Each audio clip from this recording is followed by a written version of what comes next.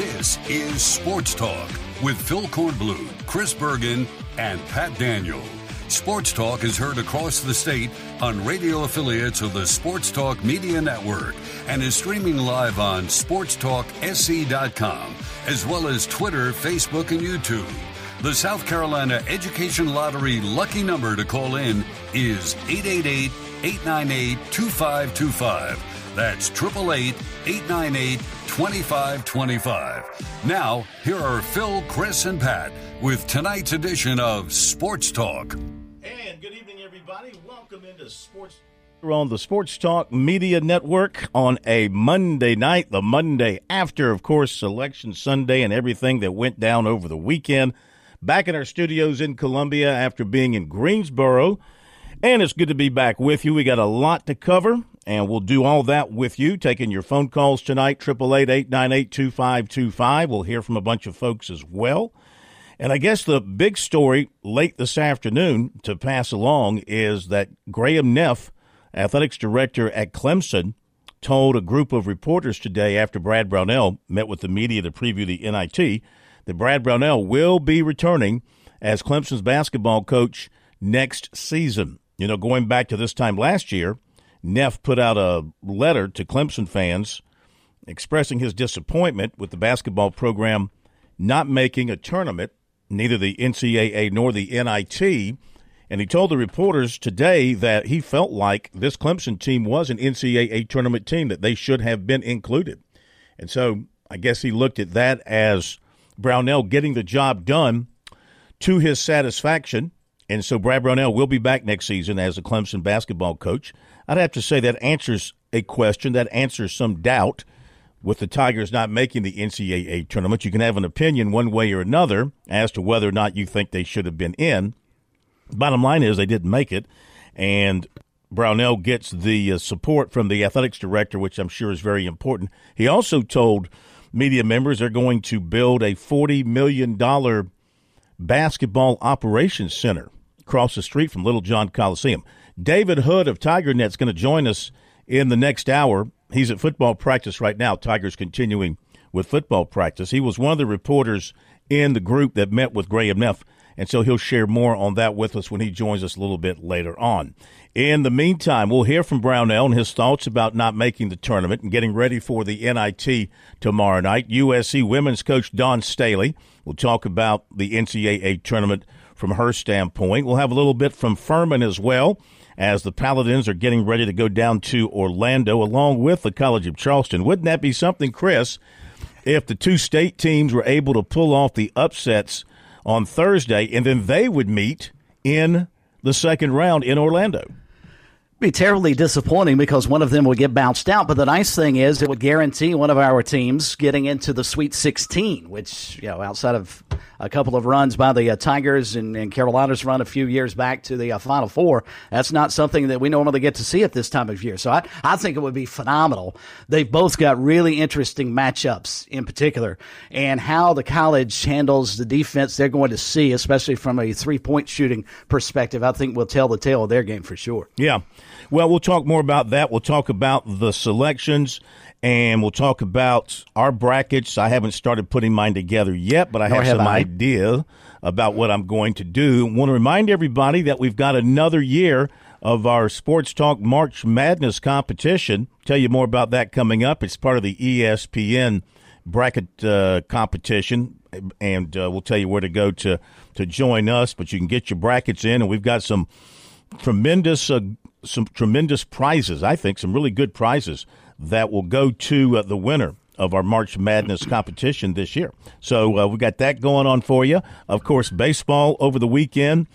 And, boy, what a comeback for Clemson. They were left for dead on Friday, managed to win that game against Georgia State, ended up sweeping the Panthers of the Sun Belt. And South Carolina, well, they continued to hammer away with the baseball, man, just homer after homer and grand slam after grand slam. I'm telling you, I know they're beating up on a lot of weak pitching out there with the exception of Clemson and maybe Penn. Penn might have had the best pitching that they've seen to date, but they are swinging the bats and they're moving up in the national polls. And, Mark Kingston's got to be feeling really good about the way things are going for his baseball team right now. So we got all that to talk about tonight. And what else? Am I missing anything? I've been traveling today because I went from Greensboro to Atlanta for family stuff and then back here this afternoon. Am I missing anything else?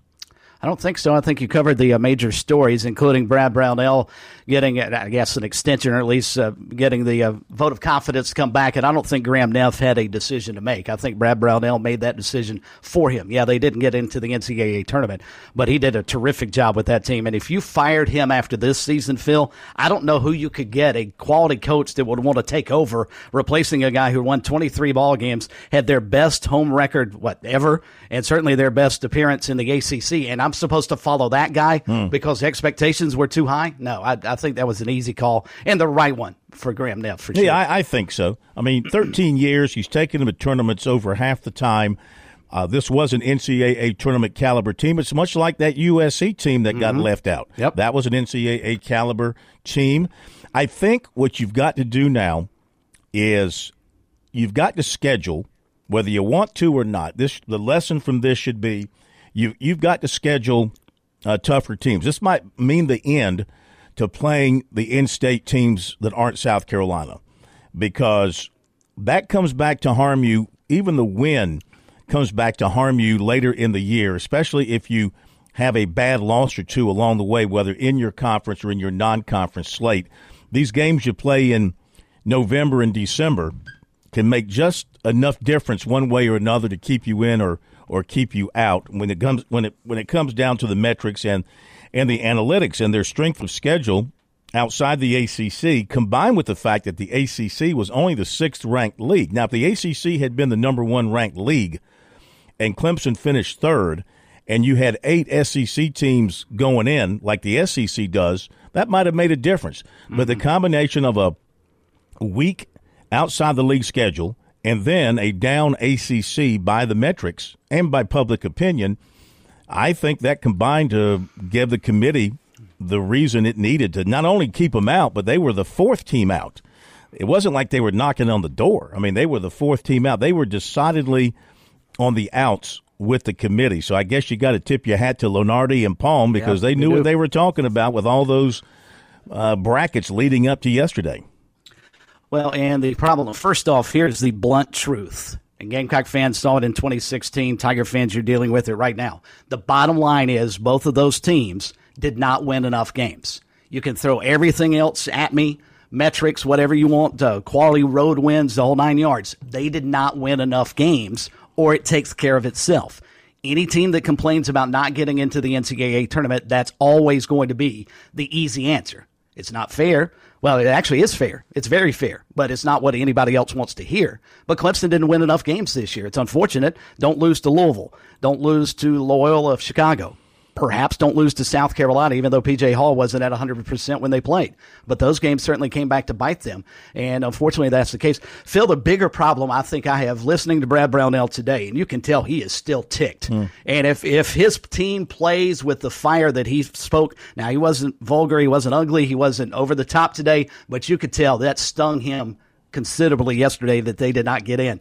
If he can get them to bounce back and win the first game in the NIT, that might be a dangerous team moving forward. That first game is always the one you worry about because how much do your players want to be there? Correct. Heck, North Carolina didn't even want to play. They took their ball and went home. But I think, from Brownell's perspective, the one thing he brought up, and he talked about how the metrics and they keep moving the goalposts and different things.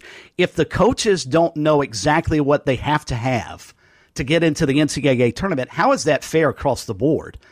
There should be some uniform code, I would think. I realize the committee changes every year. Personnel come in, go out, and the whole 9 yards. But when you have a coach whose team was clearly on the bubble, not understanding why his team did not get into the tournaments, that to me speaks to a bigger problem with the NCAA basketball and the selection committee and the process as a whole. If Brad Brownell couldn't look back and say, all right, those 4 losses that we have are really, really bad, and that's the reason we got out. But he talked about the metrics were different a month ago than perhaps they were last night.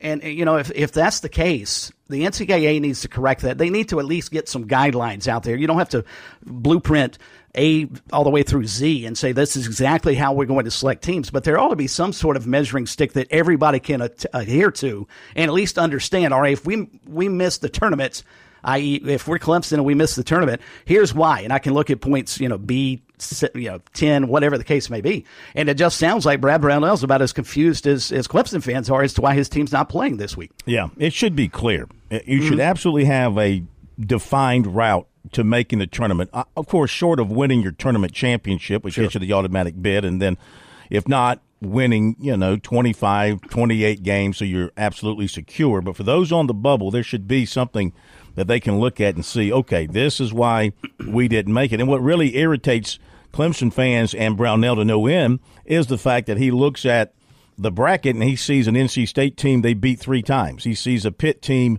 they beat up at Pitt. He sees a Duke team that they beat head-to-head. So, I mean, there are examples, but again, overshadowed, trumped by the bad losses. Also, I saw an interesting tweet from William Qualkenbush up at Clemson. Not at Clemson, but he covers Clemson. He's one of their announcers. And he tweeted that when you go back and look at it, they played in that tournament in Atlanta, that 2-day event, and they lost to Iowa. And then they played Cal, and they beat Cal. But Cal, of course, turned out to have like the worst team in the country. But they were really, really bad this year. And his point was, had they beaten Iowa, or if Cal had lost and they had played somebody else other than Cal, that they would have had enough, in his opinion, that would have been enough from a metric standpoint and would have affected the strength of schedule enough so it would not have been in the 300s. It would have been more maybe in the mid-200s. That would have been enough to get them in. Just that little bit of wiggle room right there, makes the difference. So, when we talk about ignoring, around here, I mean, because we're so busy with football and everything until mid-December or the end of December, and we really don't have a chance to pay close attention to basketball unless you're just a basketball nut, and that's what you do. But if you're not, and all of a sudden, here comes February, March, and you look back and what they did in November, well, now it becomes very important. That loss here, that loss there in November and December. And I'm not so sure the committee should put so much of an emphasis on your games played in the first 2 months of the season. The emphasis should really be on what you've been doing since your league schedule took over, and you're playing games in February and March in particular. January as well. January, February, and March. Everybody's playing league games at that point in time.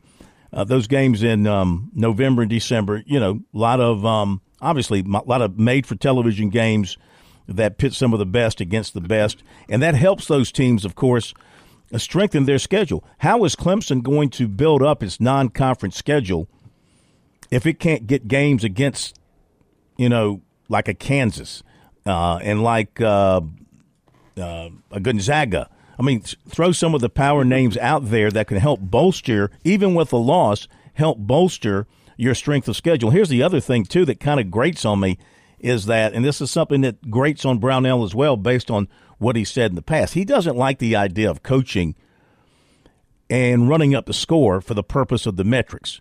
Right. But he even said that he found himself doing that. He found himself doing that in a game that they had won, but he kept his starters in because he felt, a 20-point win is going to help us more than a 14-point win, which is ridiculous. Of the NC State games where there was that. Yeah, but I mean, it's ridiculous to put coaches in that kind of situation. Agreed.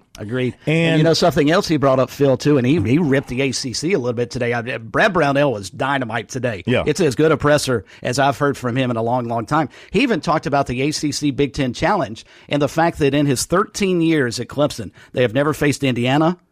He's never had a chance to go back to his home state, face Indiana or Purdue. Mm-hmm. He said, you can't tell me they can't schedule Clemson at some point in time when we get a marquee game in the ACC Big Ten Challenge. He felt like that could have potentially helped his team. That's my point. He's not able to get those kind of games to help strengthen the strength of schedule overall, unless you just – I mean, if you're Brownell and you look at next year, it's like, okay, I've got to go schedule a half dozen games against top 25 teams. teams that are expected to be in the top 25. Now, when you make your schedule out, you don't know how a team is going to turn out. Of course, the South Carolina series, that's set. He doesn't know year to year what South Carolina is going to be. It wasn't his fault that South Carolina turned out to be as bad as it was, But what you're going to have to do, I'm afraid, is eliminate. Even playing a good team like Furman doesn't help you that much with your strength of schedule. Playing a Wofford, playing Citadel, playing PC, teams like that around the state, that comes back to hurt your strength of schedule. And then if you're right there on the bubble and they look at that and they see 300 plus in your strength of schedule with your non-league schedule, then they say, not good, you're out, not getting in. And Loyola Chicago was a perfect example of that right there. This is the team that won 25 games last year. They won 10 this year.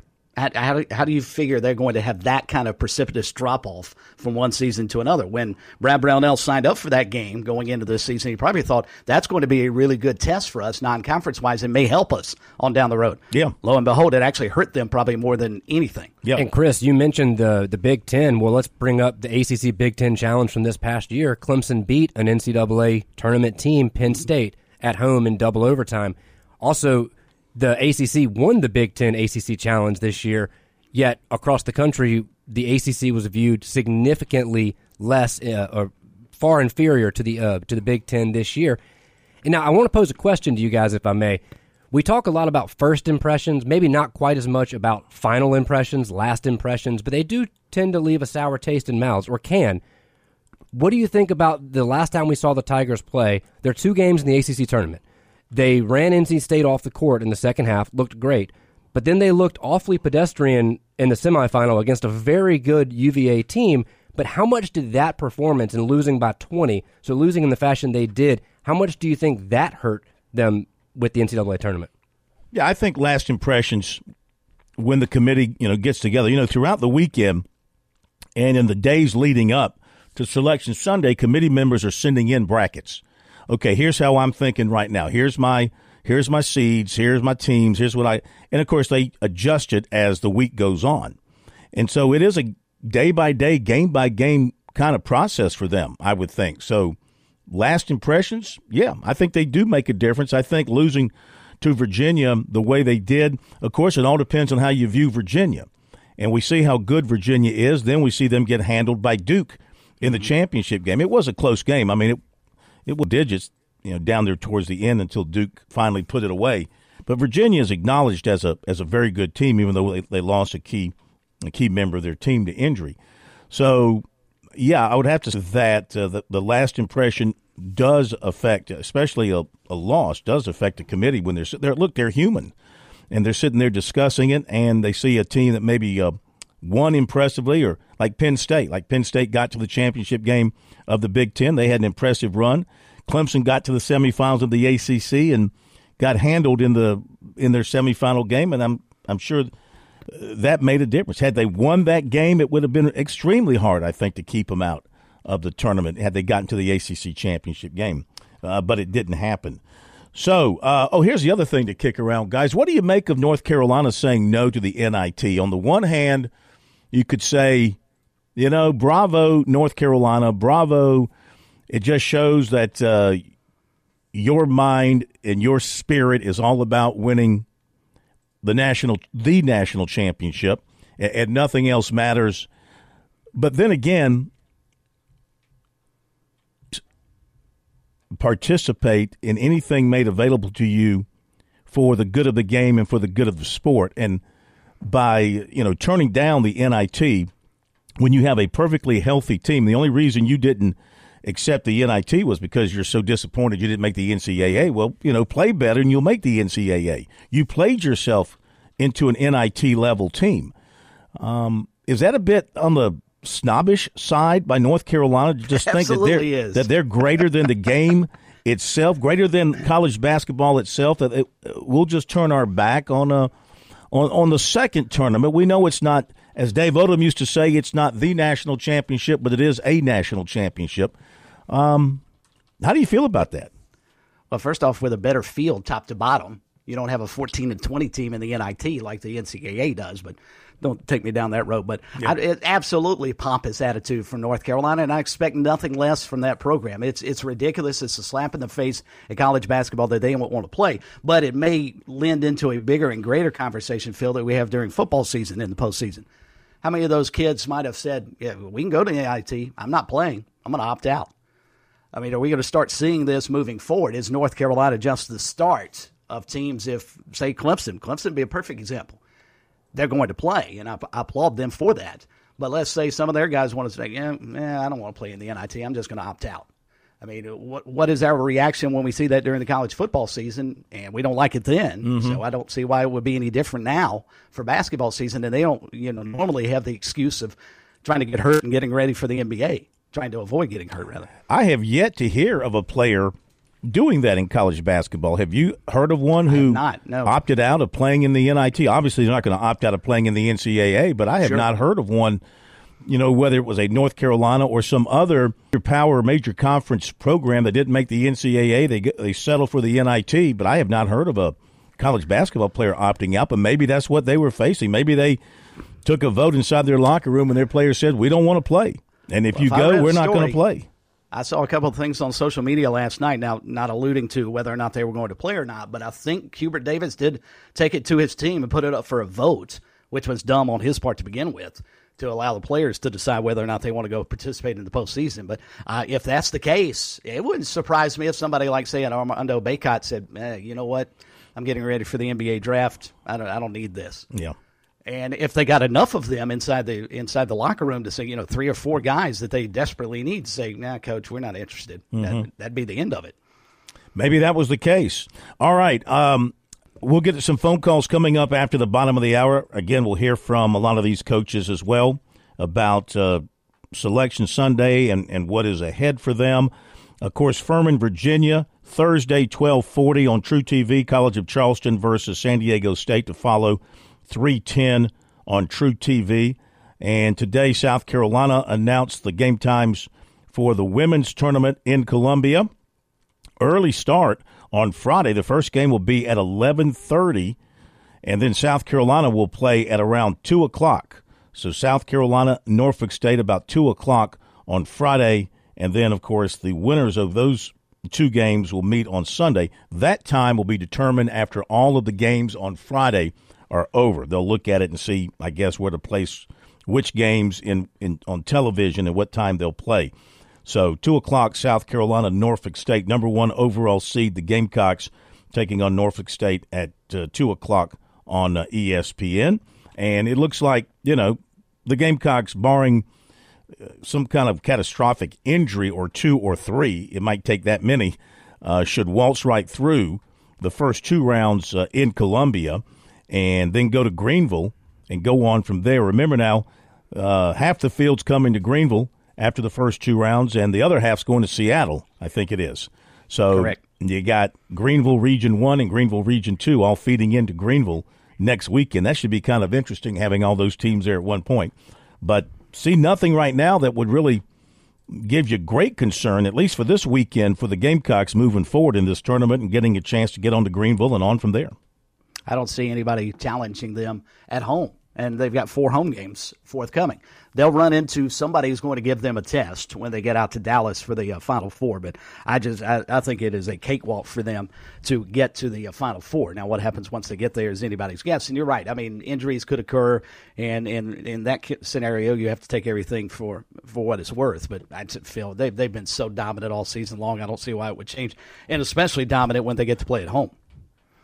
Yeah, absolutely. So looking forward to that. Looking forward to covering that and seeing what South Carolina looks like after basically a full week, well, about 2 weeks off since the last time they played in the SEC championship game.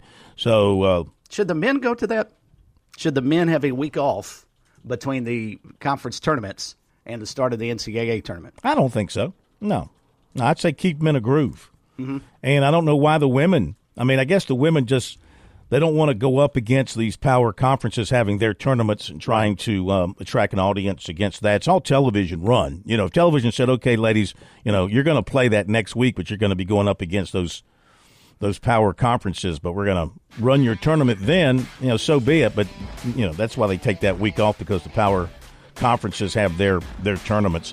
And got a new head football coach at Dorman High School. He's a former player at Dorman, and he was on the staff there. And they're promoting offensive line coach Jake Morris to take over the Cavalier program. Played on their state championship team back in 2009. We'll be back after the break.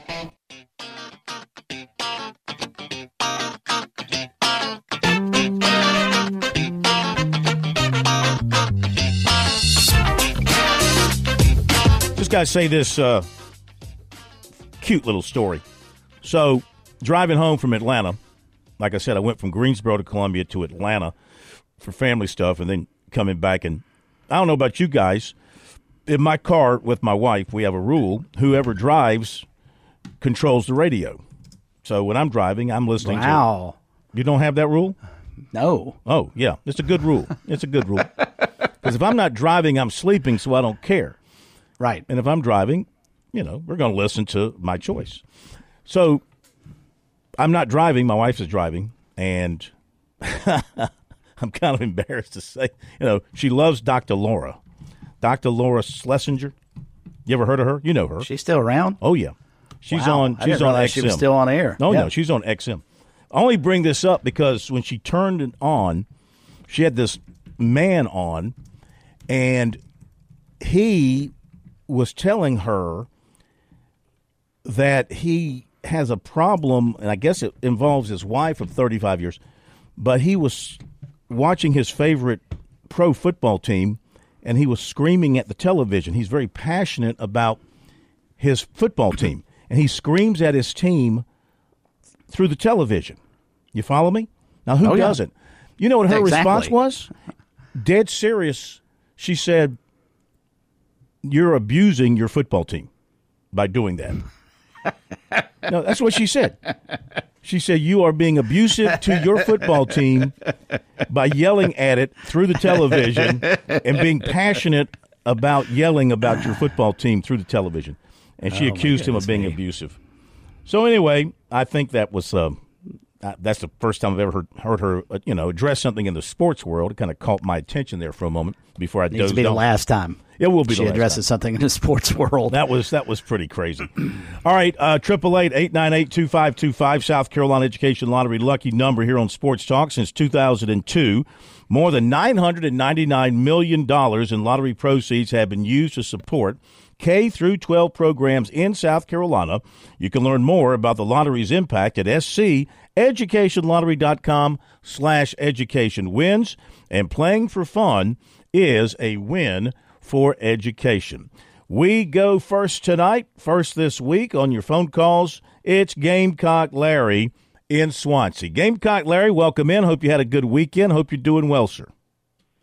I did have a good weekend, but I try to tell you, Tiger Brian, I try to tell you, Tiger fans, I try to tell you Thursday night to put your finger on the light switch. The party was almost over. Well, it didn't happen Thursday night, but it sure happened Friday night. But another thing, the Gamecocks put a double whammy on the Tigers this year. They knocked them out of the football playoffs. And I believe, since I'm Gamecock, I believe because the Gamecocks beat you in basketball, I believe that's why you was knocked out of the March Madness. That's what we put a double whammy on the Tigers this past year. Hope it ain't my last, but it's been a good one. Well, I tell you, I will say, and you are right, I will say that those two losses, the football team losing to the Gamecocks, certainly hurt whatever chance they had of making the playoffs at that point in time. And that loss to South Carolina in basketball at the buzzer on the road in Columbia. You like that one, huh? You like that game? Well, that came back to haunt the Tigers. That came back. You know what? And just like you haunt the Tigers every night, don't you, Gamecock Larry. You just okay, Phil, go ahead. I love all y'all. I'll talk to you later. I like to get Phil. Boy, he loves them Tigers. They get him riled up. all right, Larry. Thank you very much. All right. But he is right. I mean, yeah, those it did two not help. There's losses no hurt question. Clemson, right? Yeah, absolutely did. Certainly the football loss. Now, I think you can probably say the Louisville loss and Loyola Chicago probably worse on the basketball side, but it didn't help that they lost to the Gamecocks, especially the way the season went for USC. All right, let's continue on the phones. 888-898-2525, South Carolina Education Lottery lucky number. As we go to Hank in Columbia.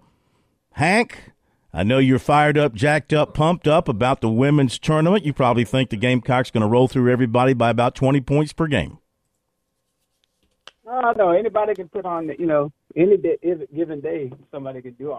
I mean, I'm confident that they can do well, but, you can't just walk out there and win, I think I'm confident more in the fact that our women approach it the right way. They approach every game like a serious game. They don't talk about games too down the road like a lot of people do, and the way they go about their business. So I'm more confident in how they approach the game versus fans. But you are excited about things, right? You are excited about how this is lining up. Yeah, excited to get it going. No, listen, let me ask you, because I know you are a close observer of the women's game, much more than I am across the country. So looking at the bracket for them, give me two landmines they have to avoid on their way to Dallas. Well, they'll play. I mean, if they get to the Sweet 16, they'll end up playing UCLA again. UCLA always makes you play. I mean, UCLA runs a lot of ISO, tries to slow the game down. So, you have to beat them. You have to be, our girls are pretty smart and pretty patient. So beating them, for other teams, they get impatient with UCLA and start throwing up stuff, and that's normally how they lose. Our girls kind of take their time and don't worry about style points. And then if they get there past them in the regional final, they play Maryland, and we beat Maryland earlier this year by 30 up at Maryland. So they'll have some familiarity with us. So those would be the two games that could be challenges. But I think our girls will do what they're supposed to do. I was calling about the when you talk about the why the women get that week off, it's because they play the tournament early. But it's not so much as going up against the men's tournament. I think it's the fact that if you look at the tournament, where the SEC tournament, it drew about 60,000 over the tournament to the games. The last two games nights being basically sellouts, and cities bid on all that. And so one of the things I think the conferences want, especially the SEC conference, I've heard Sankey talk about it before, is if you have both conferences on the same weekend, then unless they're in the same place like the Big 12, where it just becomes an all 3-4 day marathon with these girls and boys team, you're going to have to split who's giving trophies out. You got to split league office personnel, and he doesn't like to see any inequities in both. You split fan bases, because if you have them in two different cities, I mean, you imagine the year that USC won their first national championship with the women. That was the year the men were in the national championship. Now, if you imagine that the men went to the Final Four when USC women weren't there, the amount of fans they could have drawn, we drew good, but the amount of fans they could have drawn with everybody focused in one place. But remember, people were having to hop back and forth between Phoenix and Dallas. Yeah. I remember that. Okay, well, that makes sense to me. And listen, I think the women they should be happy in the place that they're in. I think they understand that they have got their audience, and people are going to watch women's basketball because they love women's basketball. Those who do are going to watch it whenever it's played, and those who are more in tune with the men will watch that, and if they get a chance to watch both of them, they're going to do that. So I think they're sitting in a real fine place right now. And look, I watched last night. I watched the men's selection on CBS, and I flipped over and watched the women's selection on ESPN. Then I flipped back over and watched the NIT selection on ESPNU. So took it all in last night and enjoyed it all. Yeah, I watched both of them also Horn, and I think that you have a number of people, like I go to the men's games also, so you have a number of people that go to both of them. Yeah. They just want to support the team. Who says you can't be fans of both, right? There's no rule that says you can't be fans of both. And I understand there's some women's, let's just use the Gamecocks, for example, and I would say this is probably the case at places like Tennessee and places like Connecticut. You got some fans who are strictly fans of their women's teams at those respective schools because that's just their cup of tea. You got some fans who are strictly fans of the men's teams, and then you got some that go for both of them. So what did you almost say there, Phil? Go for both of them. So, I mean, it's all good. Watch the corn. The FCC is going to get you. It's all good. All right, thank you for the phone call. We appreciate it. It's good hearing from you. And Phil, one other factor to quickly get off of that subject. One other factor with regards to the women's tournament. Keep in mind, ESPN has the exclusive broadcast rights of that. They've got all the championship games this past week, so it'd be really difficult for the women to find a spot to get on the air if they were doing the NCAA tournament. So it makes perfect sense the way they've got it set up. It does. It does. All right, what you got, Pat? Just a quick question. Talking about both of these brackets, earlier today was watching some of the talking heads talk about the men's bracket and the women's this year and some of the differences. And one big one that sticks out to them, and I'm curious if you guys agree or disagree. On the men's side, there's not really a favorite. There's not really one team that stands out above the rest. It feels almost like it's fairly wide open. Even the one seeds this year, with injuries or whatever, seem a bit more susceptible than in past years. But then conversely, on the women's side, it seems apparent there is one team throughout the regular season that is head and shoulders above everybody else, and that is the South Carolina Gamecocks. Would you all agree with that? Oh, absolutely. Yeah, I mean, they're the aircraft carrier of women's basketball right now. I mean, how many close calls did they actually have this past season? I know there were maybe one or two along the way. Yeah, there was a couple of. And then overtime at Ole Miss. Yep. And I think, didn't they have one other close one? Was it Kentucky? No, they beat Kentucky at home by 18. They had another one that was somewhat reasonably tight. At Ole Miss, they won by 7. UCLA was 9. Yeah.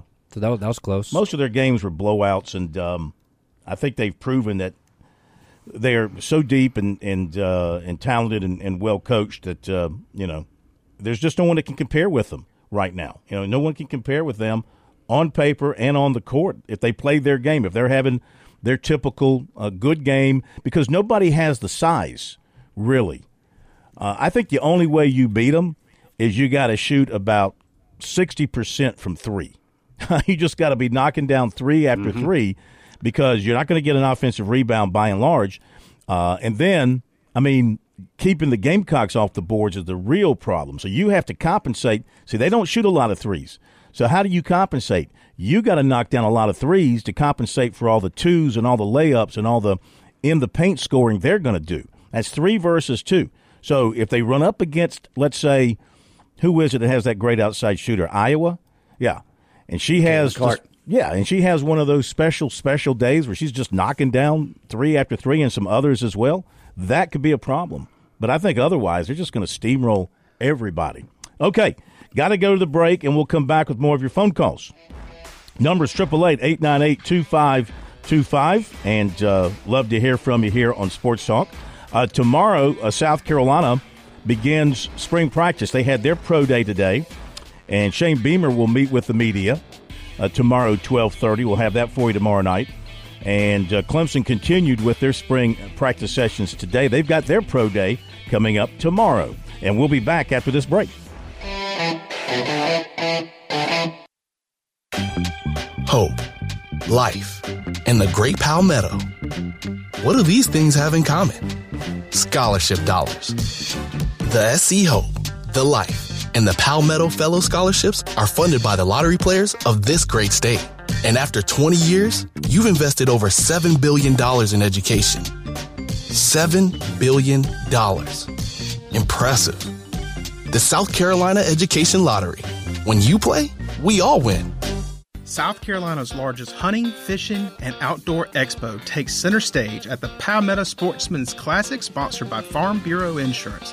Come on down for a good time with over 350 vendors, Dark Dogs competition, Extreme Raptor Show, Kids Catfish Pond, and much more family fun. Hope to see you at the Classic, March the 24th through the 26th at the South Carolina State Fairgrounds.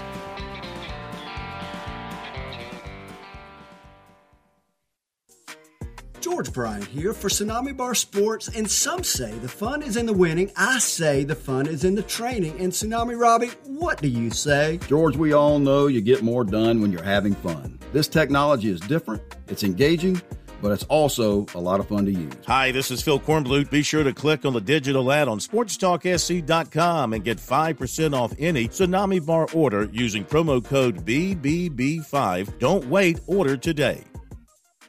Parents ask, what's the best way to save for college? I'm State Treasurer Curtis Loftus, and my answer is always open a Future Scholar 529 college savings account. It's easy. You can get started online with any amount. It's flexible to adapt to your child's college dreams. And you can deduct 100% of your contributions from the South Carolina state tax return. So what are you waiting for?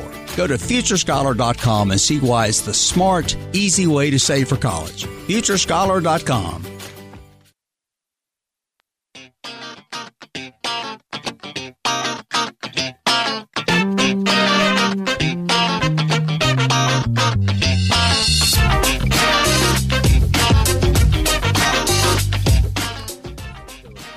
We are back on Sports Talk Media Network, 888-898-2525, South Carolina Education Lottery lucky number.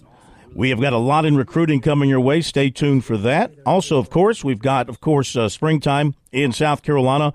Might be a little chilly tonight and next few days, but you know it's going to warm back up. You're going to be thinking about summer vacation and what you want to do. Maybe a spring vacation and what you want to do. What you want to do, of course, is head east to the beach. Maybe to Pawleys, maybe to Litchfield, Garden City, Murrells Inlet, all those great spots to stick your feet in the sand and enjoy the sunshine along the coast of South Carolina. Give Jimmy Smith a call at PawleysVacationRentals.com and let him take care of your accommodations. It's just that simple. You don't have a place to stay. You want a quality place to stay. It needs to fit your budget. It needs to fit the size of your party. Just tell Jimmy what you're looking for, and they will hunt down the best spot for you.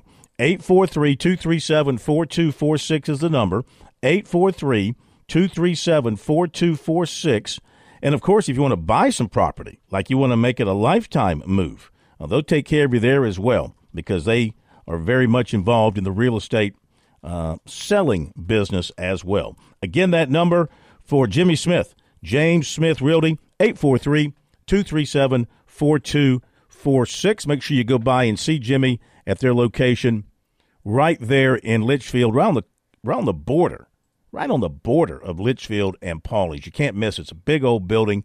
Got great sports memorabilia in there as well. And if you're a sports fan, you'll love what he has on display inside his office. Okay, understand our Greenville affiliate has just informed us they're having a problem tonight with the reception of Sports Talk. So if you're up that way, you're not hearing us. But if you're up that way and you're somehow hearing us and you're wondering why I'm not hearing you over the station, but you're hearing us on the stream, that's why they are having an issue. So you'll have to get us on the stream tonight up that way. Hopefully everybody else is doing okay from that standpoint. As we go back to your phone calls, 888-898. Okay, lines have opened up. 888-898-2525. Let me mention a few other things here that we want to get to. So our poll question of the week now is null and void. The poll question was about Brad Brownell. Tigers fell short of the NCAA. They're in the NIT. What do you expect Neff to do? Well, we've told you what Neff is going to do. But of the 308 votes today, 44.2% said make a change. 39.6% say give him one more year. And 16.2% said do nothing. NIT's a good sign. So they're giving him one more year. They're not changing anything with the contract. So his contract right now runs through 2026. That remains the same. What else do we have for you here to pass along? We've got Damon Stoudemire is going to be the new coach at Georgia Tech. This has been reported by Pete Themmel, ESPN sources, finalizing a deal there. He's been a Boston Celtic assistant coach, former Arizona star, former NBA star. That's a great hire, I think, for Georgia Tech. That's just the kind of guy in a city like Atlanta that will probably do extremely well attracting talent. You know he can coach. Oh, absolutely. And he's got the pedigree both at the collegiate level and in the NBA. I have to admit, though, I was a little surprised. It may have been a long time coming that Georgia Tech parted ways with Josh Pastner. He just seemed like he was going to be a lifer there for whatever reason, even though he didn't do all that well. He had to have one nice run back during the COVID era to the ACC championship, memory serves, in the tournament, because I remember him vividly because he wore the face shield while he was coaching on the sidelines. But aside from that, I mean, it has not gone all that well here of late for Georgia Tech basketball.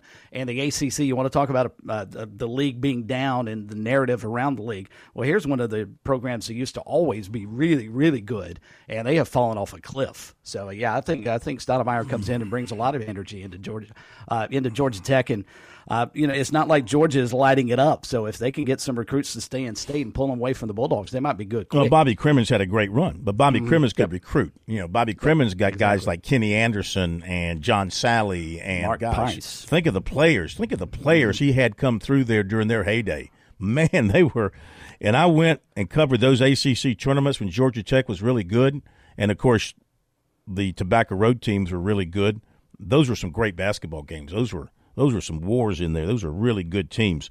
Speaking of, I'm going to say this about the tournament. Of course, I love the ACC tournament. My first time back there in a little while because I've been covering the SEC tournament quite a bit. It was great being back in Greensboro. Disappointing with the crowds, though. Disappointing with the crowds. I don't know what that means, because you had all four teams make it to the quarterfinals from North Carolina. You would have thought noon on Thursday would have been a packed house, and that way all day. It wasn't. It never got filled up the entire day, and it wasn't filled up for the semifinals either, including. That's really surprising with North Carolina and Duke. Exactly. That's my point, and I don't know what that means. If it means the prices have gotten too high, fans are just ready to stay home. I don't know what that means, to be honest with you, because I can promise you 15, 20 years ago, you couldn't get a ticket, or if you did, you were paying through the nose for them. And 12 o'clock tip-off, every seat was taken, and that is no exaggeration. So, sign of the times right there. I don't know what the attendance was like for the other conferences, around the SEC and the Big Ten, the Big 12, the Pac-12, how their attendance was, but a little disappointed. Otherwise, the Greensboro presentation was fantastic. Now, we have another team in our state. I was going to say we have another team in our state still playing basketball. You know that? USC Aiken. USC Aiken, yeah. They beat Augusta 84-77, and they'll play tomorrow night for a spot in the Division II Elite Eight. They'll face Lincoln Memorial tomorrow night. So, way to go down there, USC Aiken. You're going to say what? I was going to say, I wonder how much of the expansion in conferences across the board has made it a little bit more difficult for fans to be able to invest in a conference tournament. You remember back you were just touching on with Bobby Crimmins and Georgia Tech and those Tobacco Road teams. I mean, there was 8 teams in that league, and that Friday was packed from noon all the way to the end of the quarterfinals, and then Saturday and Sunday you're done. Mm-hmm. Now we're asking folks to show up on a Tuesday and start watching games and stay there all the way to Saturday. It's quite the investment for a basketball fan, even at the ACC tournament, to be able to spend that much time following their teams now because of the amount of teams that go to these conference tournaments. By the way, you're right. You're right about that. That's what I'm saying. I'm just wondering if people are just, and now you want people not only to give to your scholarship clubs, but also give to the NIL collectives. Just how much are you going to get out of people before they just say, I've had enough, But I had to chuckle last night when the NIT field was announced because Herb Sendek is back in the NIT. Remember Herb Sendek when he was at NC State? NC State fame, yeah. But the state fans, he did a nice job, and he got him to the tournament a couple of times, but mostly to the NIT or mostly to the play-in round of the ACC tournament. And their complaint was he's an NIT coach, and he's out on the West Coast now. I want to say he's at like UC Irvine or something like that. Santa Clara. And he's in the NIT, and I had to chuckle knowing NC State fans like, hey, we're going somehow, some way. We made the NCAA tournament. Not that they care about Herb Sendek anymore, but I thought that was kind of funny. Also, while we're talking about this, a guy who was sports talk show host up in Syracuse. His last name is Axe, A-X-E. He's also a sports writer for the paper. You saw that story. Yeah, he got the axe. He got fired by the radio station owner. They're owned by a company called Galaxy, and Jim Boeheim's a 21% owner of that company. He's been real critical of Boeheim and Syracuse basketball and football. I don't know if he was over the top or being fair with his criticism, but eventually it reached the point where they fired him over it. And we'll be back in a moment.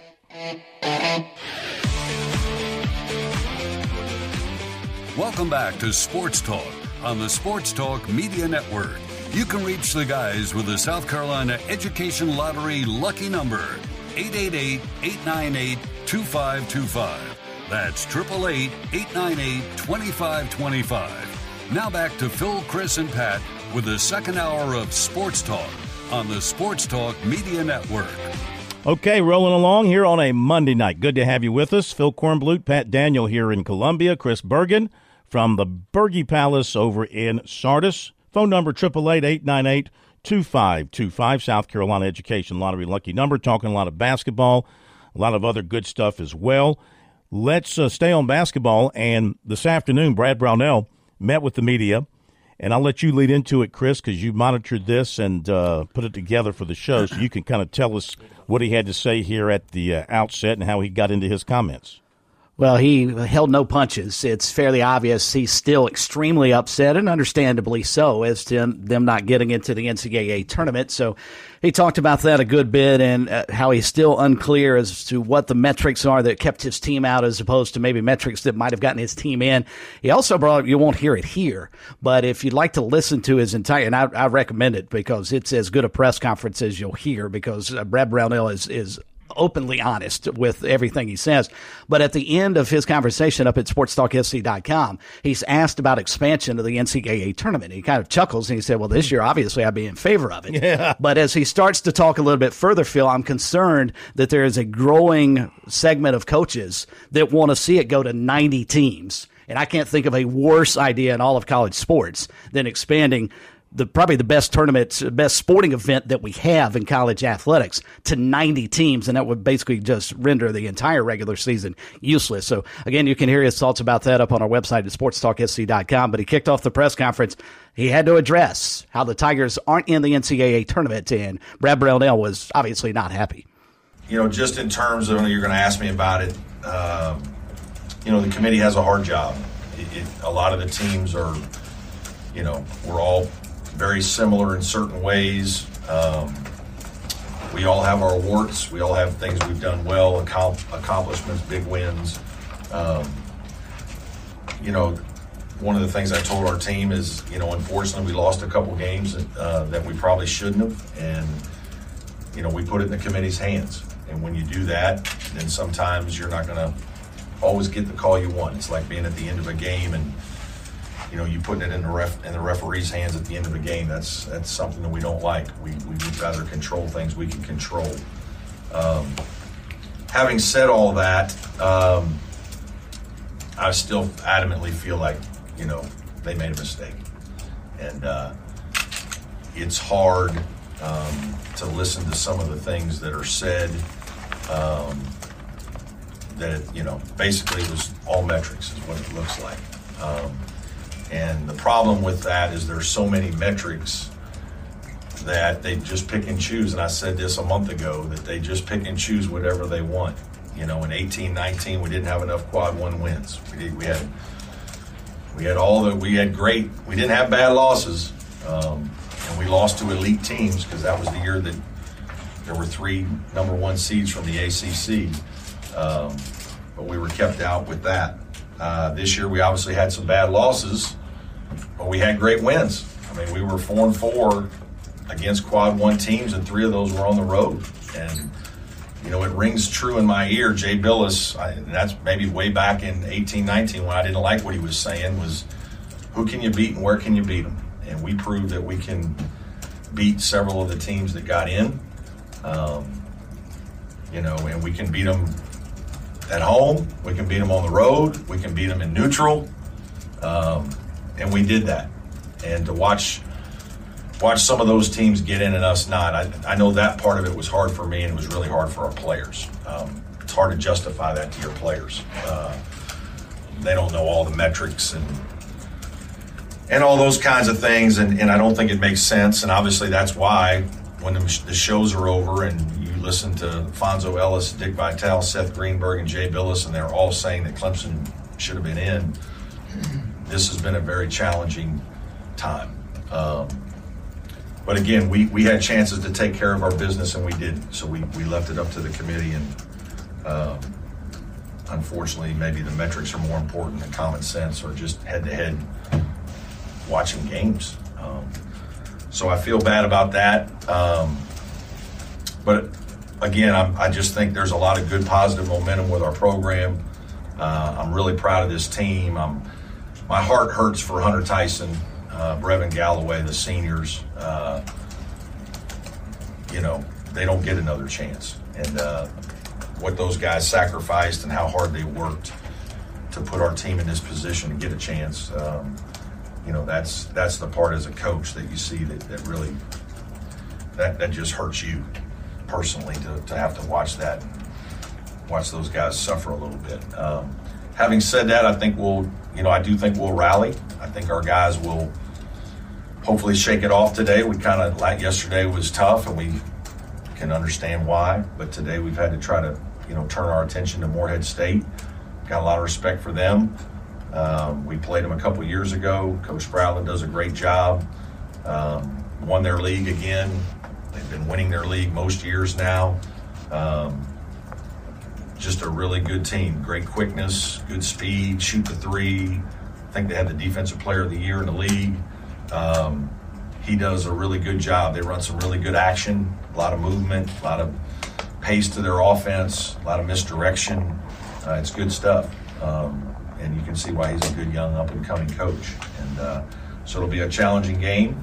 And, we've got to shake off the cobwebs here and move forward. And so we'll see how we do at practice today, but try to get that energy back. Brad, some questions. It seems like whether it be you guys this year or A&M last year, it seems like there's a precedent being set that the committee will reward teams for playing more high-quality competition in non-conference, regardless if they win many of those games or not, rather than a certain amount of wins or how you finish in your conference. Yeah, it's what your take on that is, yeah. And then also can you explain sort of your philosophy to non-conference scheduling? Well, first of all, it may change year to year based on your team, right? And what league you're in. Like, the easiest example is Gonzaga, right? Because Gonzaga plays in the WCC, maybe not quite as strong as some of the Power 5 leagues, top to bottom. So they schedule like crazy in the non-conference to make sure that they're getting enough, big-time games. Most years when you're in the SEC, the Big Ten, the ACC, you're going to get enough quad 1 and quad 2 games that, you're going to still try to find a few in the non-conference, but you're not going to go load up with 8. Half of that usually, 5 or 6.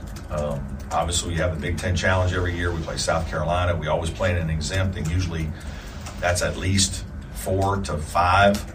And then a lot of times we'll play a neutral. And, the hard part with sometimes with Clemson, and this is a complaint that I've stated to the league office for years, we're not all treated the same in the league. In the ACC Big Ten Challenge, I've been the head coach at Clemson for 13 years. I find it unbelievably ironic that in one of those years we can't play Indiana. Like, I'm from Southern Indiana. Like, that's not a good TV story. Like, that, we can't sell that as a, they're usually one of the best teams in the Big Ten. Like, we can't bring them to Clemson one time, or I can't go back to Indiana or Purdue for that matter. We've never,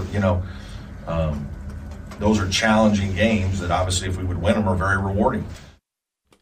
All right, Brad Brownell, comments he made today to some media about not getting in the NCAA and about going to the NIT. And the rest of that's on our website, sportstalksc.com.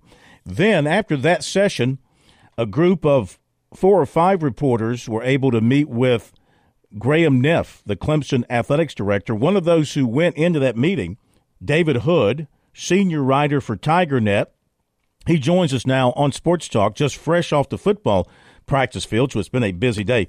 But, David, we thank you for joining us very much. And your visit with Graham Neff, and you put on TigerNet that Neff told you guys that Brad Brownell would be back next season. Why do you think he went forward with that? I mean, sometimes ADs just don't say anything because they feel like they have nothing to say, and if they're not going to be making a change, there's nothing to say. Why do you think he went public with the endorsement for at least another year?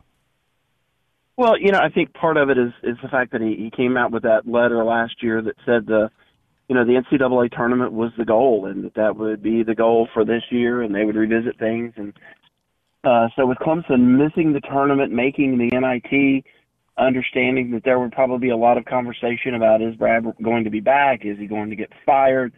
Or, will he be retained for another year? He just wanted to kind of squash any rumors, any distractions for the basketball team and just say, Brad Brownell's coming back. And he said he met with him at 7 a.m. the morning after the ACC tournament game and just said, hey, let's start preparing for next year.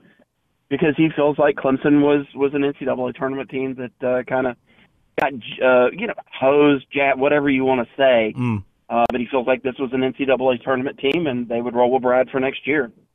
Well, it's certainly good news for Brad. I mean, they didn't do anything to the contract. The contract runs through 26. And, I mean, today, with the transfer portal, I mean, people want to have a 4 or 5 year contract to show recruits and all that. But really, David, with the transfer portal, and I know they still recruit high school players, and maybe in some way that's an issue, but with the transfers who can come in and help you right away, and I'm sure they're going to hit the portal again, that's not a factor whatsoever. It's not, and Graham was actually talking about, everybody said, well, this was an older team this year, and he said he expects it to be an older team next year because he expects Brad to go right back out to the portal. They are expecting P.J. Hall to come back for another year. A lot of the guys that were younger players, they got a lot of playing time this year. Ian Shefflin's coming back. He said he expects it to be a little bit of an older team next year. So, yeah, recruiting has definitely changed with the portal, especially in college basketball. No chance Hunter Tyson will squeeze a 7th year out of his college career, huh? No, he's not on that Darian Rencher, Will Sweeney, James Golsky plan. He's definitely gone. What a great year he had and what a terrific career he had at Clemson. Of course, they still have games to play. What did you take from listening to Brad? And maybe, I don't know if you talked to any players or not, but they play on Wednesday night, 7 o'clock against Morehead State. Now, the dangerous game is the first one, and I guess if you can win that first one, then you feel like you're in a tournament and you start to get your juices going because the competition gets better. Do you get the feeling they can get over the NCAA tournament snub and be focused and ready to play on Wednesday? Yeah, I guess that's kind of the big question. I think Brad thinks that they can. He talked about a little bit about this is the final chance for a lot of these players. Maybe you thought senior day was it for Hunter Tyson or Brevin Galloway. Now you get another chance or 2 or 3 to play in front of a home crowd. And, there's some tough games out there because if you look at it, maybe there's a potential Vanderbilt waiting down the road or a UAB, and some of the metrics say that UAB would be a better team than Clemson. So now you're going to be in a fight. You can't just walk out there. So I think he thinks he has his team's attention and that their attention will be on trying to make it out to Las Vegas. And that, that's another thing. Not in New York City this year. The NIT semifinal and finals are going to be held out in Las Vegas in a minor league hockey arena attached to a casino. Oh, really? Nice. Yes, not at Madison Square Garden, going to be at Orleans Arena. And not going to be at the UNLV Arena. Okay. Yeah, that caught me by surprise last night when I was writing my story and realized, I read where it was going to be in Las Vegas. I said, what? And I went back. They announced that in January. I totally missed that. They announced that in January. But this is not the first time. I also went back and looked. Maybe it was you, Chris, or somebody pointed out to me. 2 years ago, they played it in Texas, the semifinals of the NIT in Texas. So I think that's kind of, I don't know what the motivation is, the rationale behind it. I thought part of the allure of the NIT was a chance to go to New York for a few days and play in the world's most famous arena, and that would be something important to college basketball people. But anyway, before we let you go, Graham Neff also mentioned to you folks something about a new $40 million basketball related structure they're going to be building at Clemson. What details do you have on that? Well, he just said it's going to be, kind of like football has that operations facility. This will be a home for both Clemson men and women's basketball with a nutrition center, a weight center in there, going to be kind of in that corner, if anybody knows Clemson really well, what they call the Iptake corner there at the corner of Death Valley, across from Little John Coliseum. He said he wants it to be connected. Not going to break ground on that this year, still has to get some state approval and then approval by the Board of Trustees, but $40 million earmarked for that to kind of maybe hopefully take Clemson to the next level. Interesting.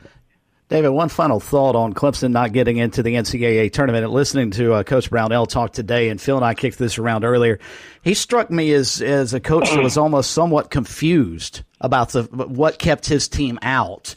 And my point about this is, if you're a college coach trying to qualify for any tournament, postseason play, and you don't quite understand the criteria, doesn't that make your job twice as hard? Shouldn't the NCAA maybe set out some guidelines that every selection committee can use?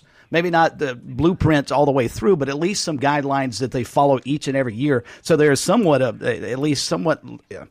for lack of a better term, some pattern that allows these coaches to have an understanding as to what they need to do to get into the tournament. Yeah, that's a great question, and it's something that we asked Graham Neff about. I said, in looking at future scheduling, you would think that you would almost rather go 5-5 in your non-conference schedule against Quad 1 and Quad 2 teams, go 5-5 against them, than 10-0 against Quadrant 3 and 4 teams. You bring in a lot of teams that you should be, rather handily. You try and get your team ready to play that way. And Graham said absolutely that's something that they have to look at. And they have what they call conference watchers inside the NCAA, tournament committee's room when they're going over, hey, what are you looking for? And it's almost like the committee right now is looking at losses more than they are at wins. But Graham was talking about Clemson played in that tournament earlier this year where they beat Cal, but if they had perhaps played TCU and even lost to TCU rather than beating Cal, then maybe their metric is even higher. So I think it's confusing for everybody. He said that's one of the things that the athletic directors inside the ACC Commissioner Jim Phillips, they're all kind of meeting about to go figure, exactly what do we need to do? Like, what has to happen? Do we not need to schedule Sacred Heart, and SC State? Do we need to go get more, mid-major, somebody like that? Let us know what we need to do, because scheduling is done for the most part by coaches and their staff. It's not done by an AD like it's done in football. And they need to figure out, hey, what do we need to do there? Yeah. It's so confusing, it's as if NASCAR were running the selection process. I mean, seriously. Change lanes, switch lanes, choose lanes. Now the lane choosing is longer than it was last week. And I'm serious. It's like they have a different rule book every week. Last thing, David, anything significant coming out of football practice today? No, not really. We met with Mike Reed, who's, of course, the assistant head coach, cornerbacks coach. But he was telling us tonight that he sensing a little bit of a hunger with this team, that the way last season finished with the losses to South Carolina, the loss to Tennessee, kind of not what Clemson expects, and then he sees a little different hunger with the defense, and then something Clemson fans don't like to hear. I asked Malcolm Green, the cornerback, or any of the wide receivers standing up to you, and he just kind of looked at me kind of blankly and said, no, not really. And so for a team that has had some wide receiver issues over the past year or two, probably not what Clemson fans want to hear. Okay, my friend. Hey, thank you so much. We really appreciate it. Thanks, David. Have a great rest of the night. Talk to you again soon. May see you up there Wednesday. I appreciate it, guys. Thank you. All right, David Hood from TigerNet. Appreciate him being with us here on Sports Talk and sharing that info with us. I mean, I'm all for coaches keeping their jobs, okay? I'm not one of those people who clamors, it's not my place. I don't have that kind of power, and I don't care to, unless somebody's just doing something like, Will Wade, for example. I mean, he needed to be fired. Who got a job yesterday. Who just got hired by somebody who likes him. But people like that, scumbags, okay, I'm all for them getting fired. Good people, Brownell's good people, and he's probably – I don't know. You could always say, is there somebody who could come in and do better? I mean, 7 postseason tournaments in his 13 years now. I believe that's the count. some NCAAs mixed in, an NIT here and there. He's taken him to the Final Four of the NIT. You know, Clemson has played, while South Carolina has won 2 NIT championships, Clemson has played for 2 NIT championships over the years. They just haven't won that championship game. But anyway, I think it's probably the right thing to do. Because if you start firing coaches, you see what happens in places. You end up in that wilderness, wandering through the wilderness, trying to find that right guy. You have a guy stays with you 3 years, he wasn't the right guy, and you go and hire somebody else, et cetera, et cetera. And so it's probably the right move to stay with him. You didn't have to do anything more.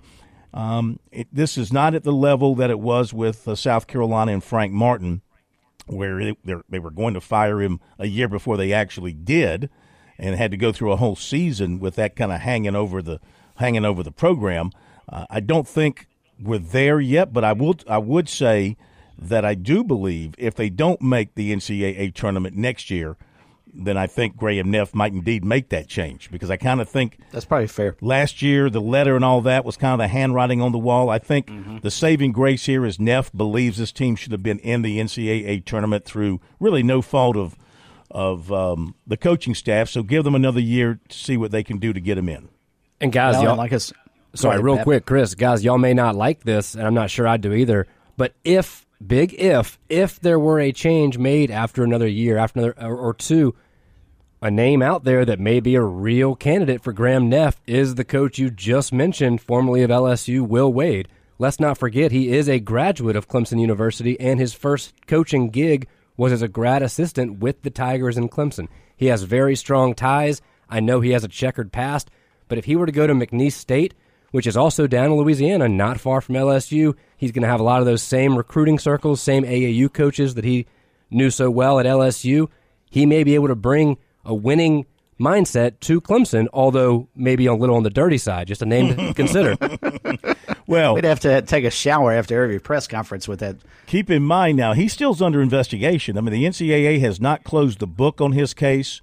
They, or whatever that new level of investigation is, they're still looking into it, and he may get hit with some penalties that will carry over to McNeese. He may also be hit with some show cause penalties as well that will affect him every time he tries to get a job. And I want to make it clear, I'm saying mostly tongue-in-cheek with bringing up the Will Wade thing. He does have the Tiger ties, though, but I'm with you guys. Don't like to talk about coaches still that are there and being potentially replaced. Brad Brownell is the head coach at Clemson, but interesting connection between Will Wade and the Tigers. Absolutely, absolutely. And Phil, with Graham Neff's decision, as I mentioned earlier, it almost was made for him, I think, but by the way the Tigers have played this year, and especially down the stretch, and unfortunately not getting into the tournament. But you go around and you fire a guy who I think is probably universally respected within the coaching community, like Brad Brownell is, and you fire him after a 23-win season and finishing third in the ACC. Your first question is going to be for your new guy, what do you expect from me here at a place that has no basketball tradition, relatively speaking, to the other colleagues I have to deal with in the ACC? Absolutely. You know, what are you going to – but I think that, look, every coach looks at a situation as his opportunity to put his name and his culture in place there. It's just like Lamont Paris replacing Frank Martin. I mean, Frank Martin – even though they only made one NCAA tournament during his time at South Carolina, you know, there's the argument they should have made a second one, okay. Mm-hmm. But the one they did make was a hell of a ride for him, right? And yep. And he lived on that the rest of his time at South Carolina. But they were never, outside of his first 2 years as he was getting things going, they were never really an absolutely disaster of a basketball team. They were always pretty good. Good enough to have a consideration, good enough to go to the NIT, and they made that run. So my point is, when they decided to make the change after those, 10 years with Frank Martin, 10, 11 years, whatever it was, you know, the next guy coming in happens to be Lamont Paris. The bar was not so low, but it wasn't so high.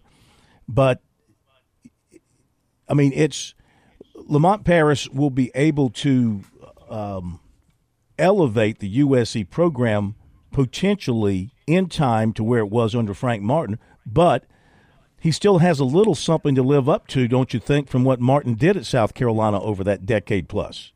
No doubt. You're going to walk through that hallway always at Colonial Life Arena or look up in the rafters and see that Final Four banner. That's something that the men's basketball program will probably display for a long, long time and certainly should. So, I mean, it may not be held to that standard like, say, North Carolina, Duke, and Kentucky hold their programs to that standard, but still, that's a goal that's obviously achievable at USC. Going to hit because the break. they've done it. Yeah, going to hit the break here at the bottom of the hour. We got recruiting coming up, as you might imagine. There's a lot to talk about. We'll hear from Dawn Staley and more as we continue on this Monday night.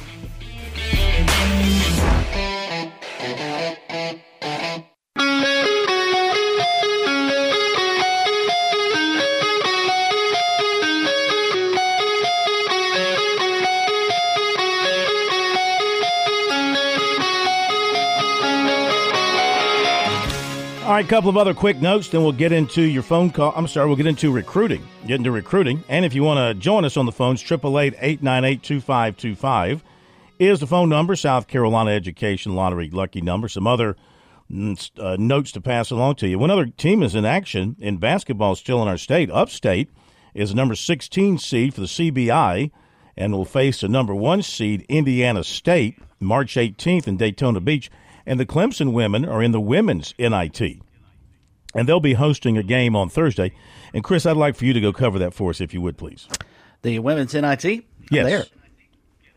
At Clemson. Good for them. That's a step in. You want to talk about a coach that has really struggled to rebuild. That's a step in the right direction for Amanda Butler. She probably needed a season like this for them, especially considering they clearly get overshadowed by the Gamecocks in this state for sure. Oh, yeah. Heck, nationally for sure. So the transfer portal for basketball, the transfer portal, John, opened today for basketball, and USC's Trayvon Minott is in the transfer portal, John, reported by Josh Milliken, who is with North Pole Hoops. Of course, Trey is from Canada, was a reserve player for the Gamecocks, didn't play much this past season. And in baseball, the rankings, Gamecocks are now 14th in collegiate baseball as they're off to their hot start. They are in D1 baseball. They are ranked 16th by D1 baseball. And their game, by the way, against Presbyterian tomorrow has been moved up to a 4 o'clock first pitch. Is that for temperature? It's not supposed to rain tomorrow around the state, is it? But I also saw, I think, Coastal's moved the game up, too. I'm curious if it's because of the temperature, not necessarily the rain. Must be. Also, Ole Miss made it official. Chris Beard is their new head basketball coach. That announcement was made this afternoon. Former South Carolina State star defensive tackle Javon Hargrave reached an agreement, 4 years, $84 million, $40 million of it guaranteed. And he is signing with the 49ers. So congratulations to him. That's the way to cash in on a great season and some great years there with Philadelphia. And a reminder that we've got our bracket for you ready to go, Sports Talk March Madness bracket. It's in the ESPN Tournament Challenge.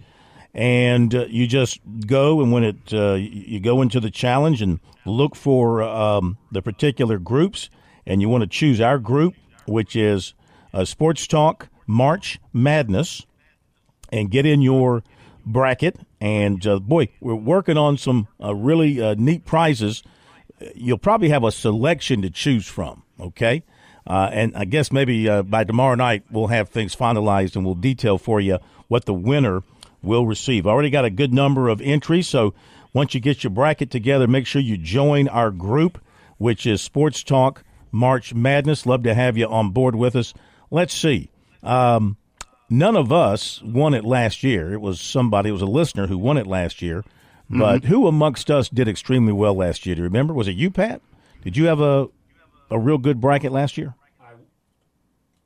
I wish, but I did not. I had a very, very poor one, actually. If I'm going to go out on a limb here, I'm going to say Smitty. Smitty, yeah. He's the go-to for this kind of stuff. Smitty's been red hot. I also want to catch up on a couple of other notes that we hadn't gotten to because of travel and everything last week with basketball. But Bennett Swigert is the new head football coach at Hillcrest High School. One-time USC quarterback and former South Carolina State offensive coordinator. So he takes over that Hillcrest program. Heathwood Hall has hired Rick Reitz as their new coach.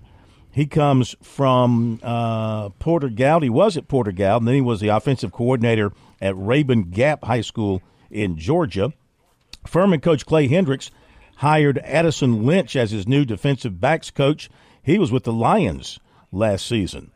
Dutch Fork alum Jalen Hyatt, wide receiver, is the 2022 Blanchard Rogers Trophy recipient. He'll be honored at the South Carolina Football Hall of Fame induction ceremonies April 21st in Greenville. He was the Biletnikoff Award winner, and what a job he has done with his career since leaving Dutch Fork High School.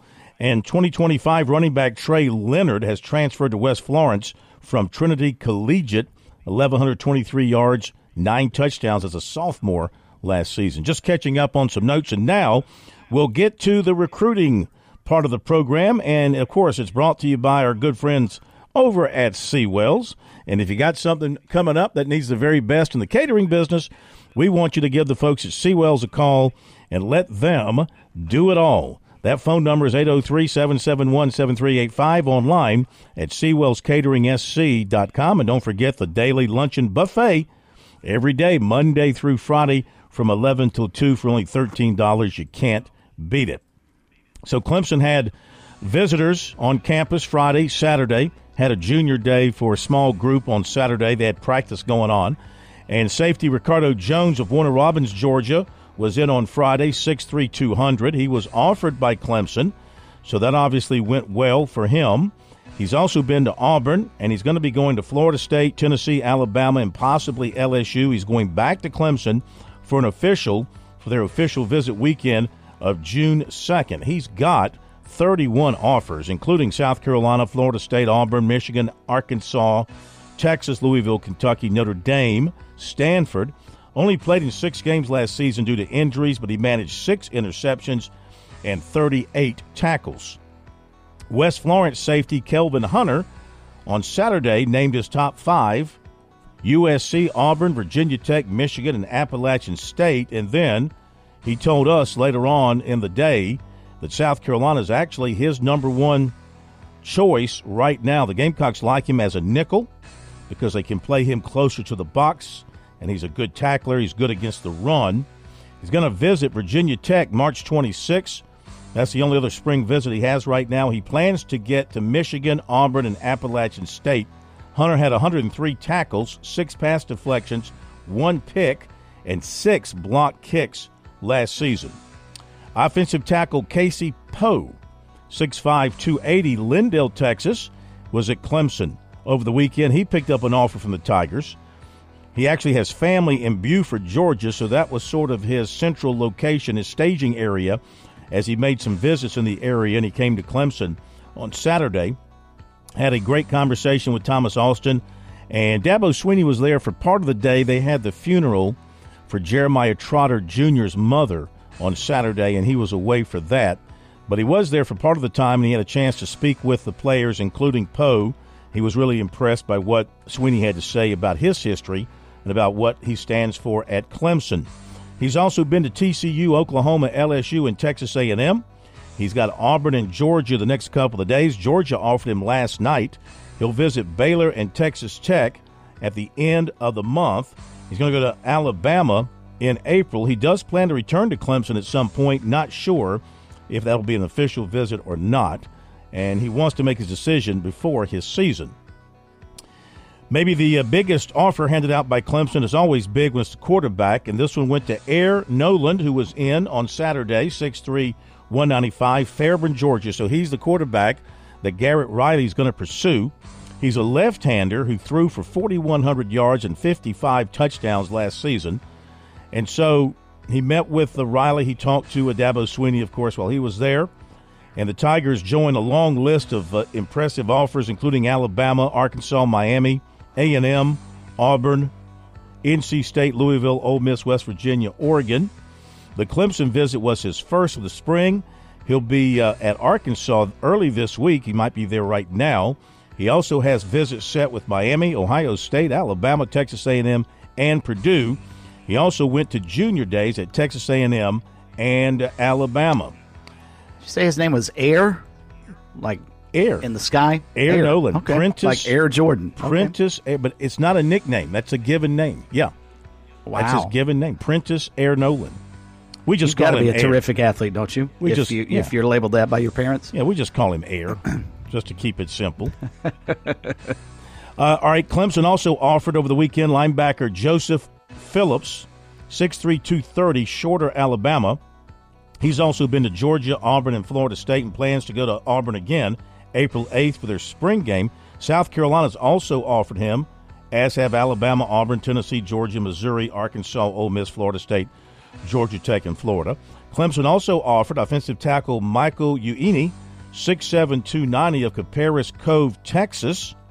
He's got over 40 offers, and South Carolina offered him this afternoon. He's a big-timer. Alabama, Baylor, TCU, Florida, Texas, Oregon, Southern Cal, Nebraska, Michigan, Georgia, some of the others. He was at Michigan for a junior day in late January. USC has offered speedy corner Elijah Hall, 5'10", 175, Tuskegee, Alabama. He lists a 40 time of 4.37. Last season, 8 interceptions, 1 for a touchdown. Also plays receiver, running back. Last season had over 3,000 all-purpose yards, 17 rushing touchdowns. Arkansas, Army, Southern Miss, Georgia State, Arkansas State, UAB, Tuskegee, some other offers. He attended junior days at Alabama and Florida. Offensive tackle Deion Stutz of Memphis, who had a USC offer, committed to Arkansas. USC target 2025 quarterback KJ Lacey, Saraland, Alabama, was offered by Oklahoma.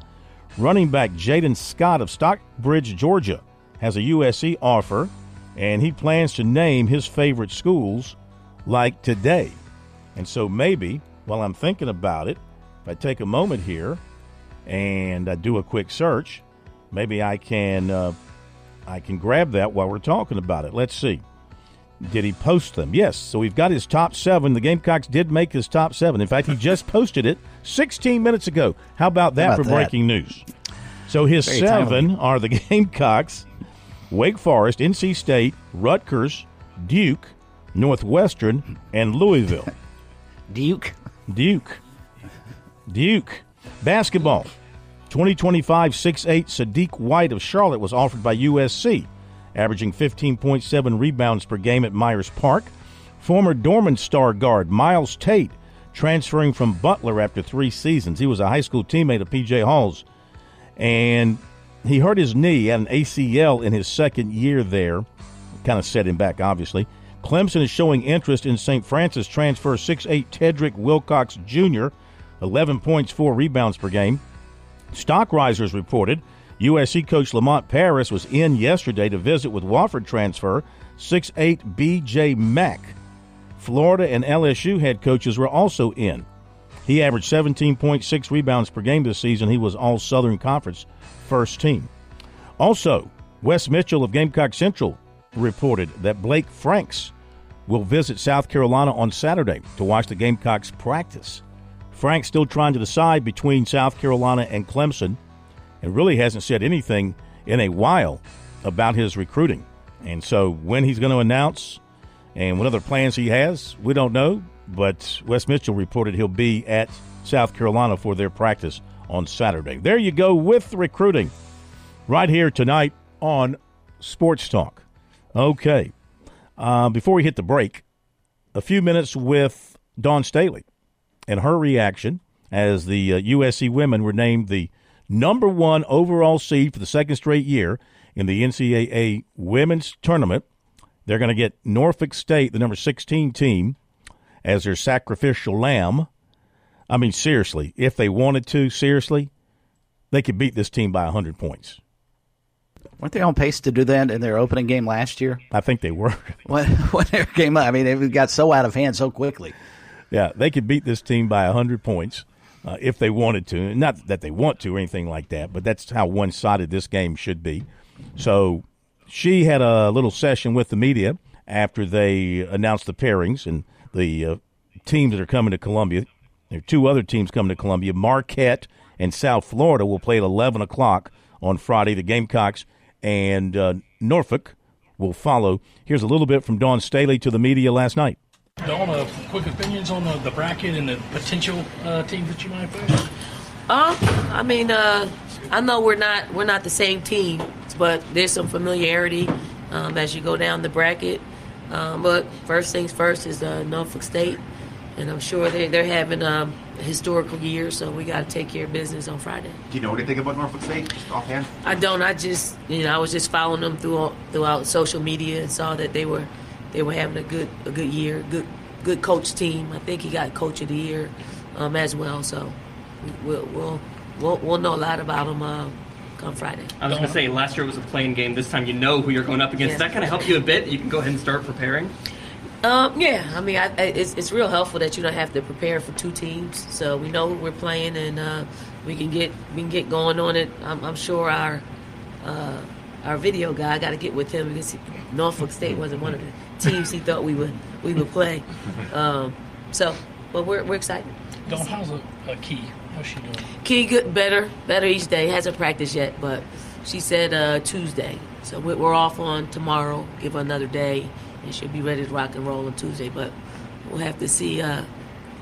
Good to see you. Tennessee's hosting. They got Iowa State. That's the other other side of the seed? bracket. Yeah. Okay, yeah. So my bad, y'all. Dawn, you've been sent out west. You've been sent to the Midwest. How does it feel to know that, hey, it's a short ride up to Greenville if you guys get out of here? It's great. I think when we got shipped out to Stockton, we thought it was such a drag that we had to go out there, and we ended up winning the national championship.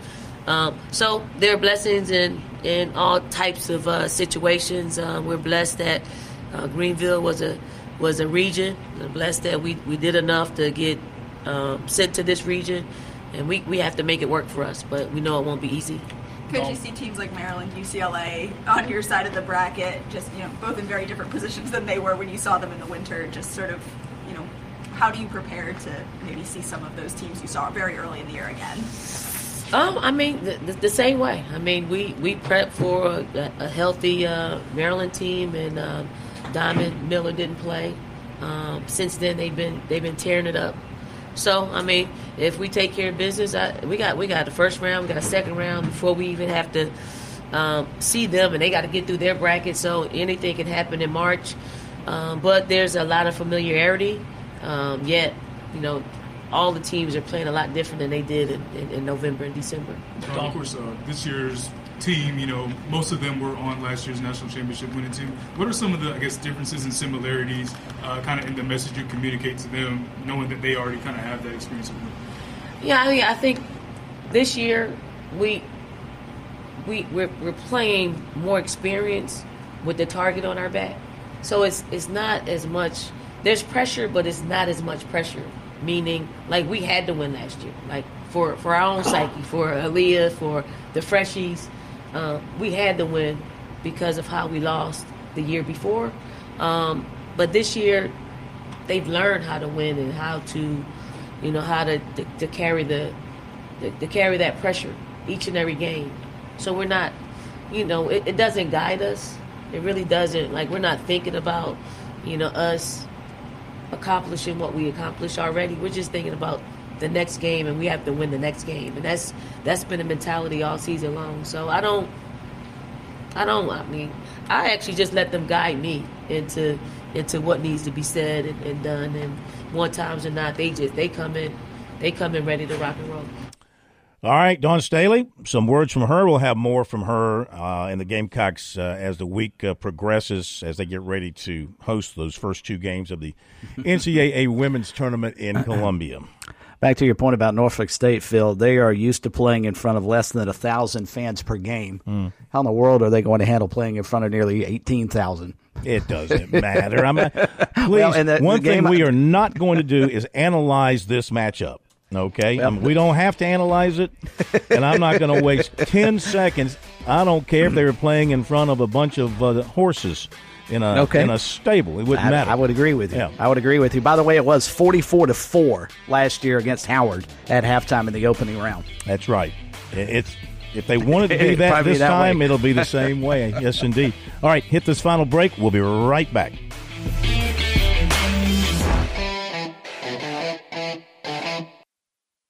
Parents ask, what's the best way to save for college? I'm State Treasurer Curtis Loftus, and my answer is always open a Future Scholar 529 college savings account. It's easy. You can get started online with any amount. It's flexible to adapt to your child's college dreams. And you can deduct 100% of your contributions from the South Carolina state tax return. So what are you waiting for?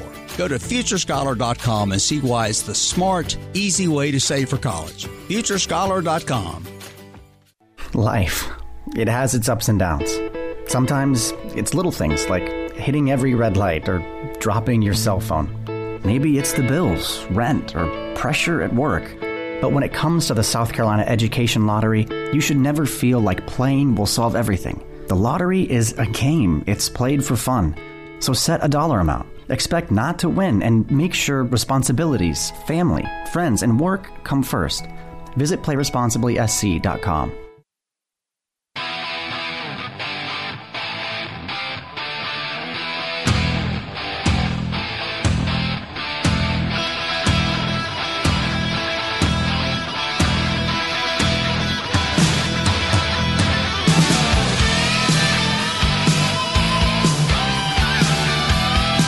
All right, final minutes tonight. And speaking of Dawn Staley, she's going to be all over the NCAA tournament on those Aflac commercials with Coach K. And she talked a little bit about that last night in meeting with the media. She went out to California and shot those commercials, and she was just saying that she was very pleased with how everything was done and how she was treated. Like it wasn't like she was a throw-in, she said. She said she was treated just like Coach K was. And wow, yeah, cool. Don't know if you've seen them, but I have not. They've got. I saw a couple of different versions, and so that's going to be playing all over the NCAA men's and women's tournaments over the next few weeks. So you'll see plenty of that. Do they rival the Deion Sanders, Nick Saban ones? It's kind of the same concept. Mm-hmm. You know, yep. the duck. It's about the duck and talking about the benefits of Aflac and all that kind of good stuff. So Saban's a lot funnier in those than I ever thought he would be. Exactly. I just thought he would be awful. But I think he's actually kind of funny and that dry sense of humor. Well, I was going to say his lack of humor comes through. Works real well with makes Deion. him funny. Yeah. You know, and in this case, I mean, you got arguably, one of the top 2 or 3 men's coaches of all time. In Krzyzewski, right? I mean, you put him up there with Wooden and Dean Smith, and it's a very short roll call there. And then, by the time she's done, Staley, she's not going to surpass Gino, I don't think, in terms of number of championships. She'd have to coach a long time and win a bunch more, but she'll be right there with Gino and Pat Head Summit and a few others, as the greatest women's basketball coach of all time. But when you factor in her entire resume from a player, one thing these other coaches were not, they weren't great players. They weren't Olympic players. They weren't All-American players. They weren't professional players. And, I mean, she's got that as well. She's a Hall of Famer as a player as well as a coach. So the complete package there for basketball for her. And that's why, I mean, her star, her Q rating, I guess you would say, is what they use in advertising terms, must be off the charts right now during this time of the year. I would think so. Plus, she's extremely popular in terms of, we've talked about it before, her supporting the Philadelphia Eagles, and anybody in Philadelphia knows exactly who Dawn Staley is. So that's one of your major markets there. So, yeah, she's as marketable as they come. And I think you're right. In terms of her entire resume, there's nobody who can touch what she's done both on the court and off the floor as a coach. All right, let me also mention here, you know me, I got to keep my eye on some golf things. We've got today the opening 2 rounds of the the General Hackler tournament down at, it's hosted by Coastal Carolina. They're playing it at the Dunes Club. Yes. And let me pull this up real quick here because South Carolina is playing in that. And there it is, the General Hackler. I almost said Professor Hacker, which is a putt-putt course there at North Myrtle Beach that somebody I know owns. So Virginia shoots they played 2 rounds today. Virginia goes 22 under. Ooh. East Tennessee State is 20 under. Louisville 15 under. Kent State is 13 under. Furman is 3 under. South Carolina is in 10th at 2 under. So Furman is 9th. South Carolina's 10th. Coastal is 12th at plus 10. As far as the individual competition, Ben James of Virginia, rounds of 68 and 65. That's playing. He leads at 11 under. Matt's Edge of East Tennessee is minus 10.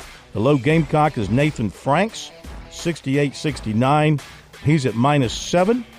And also from the world of golf, I'm going to mention this real quick if I can find it.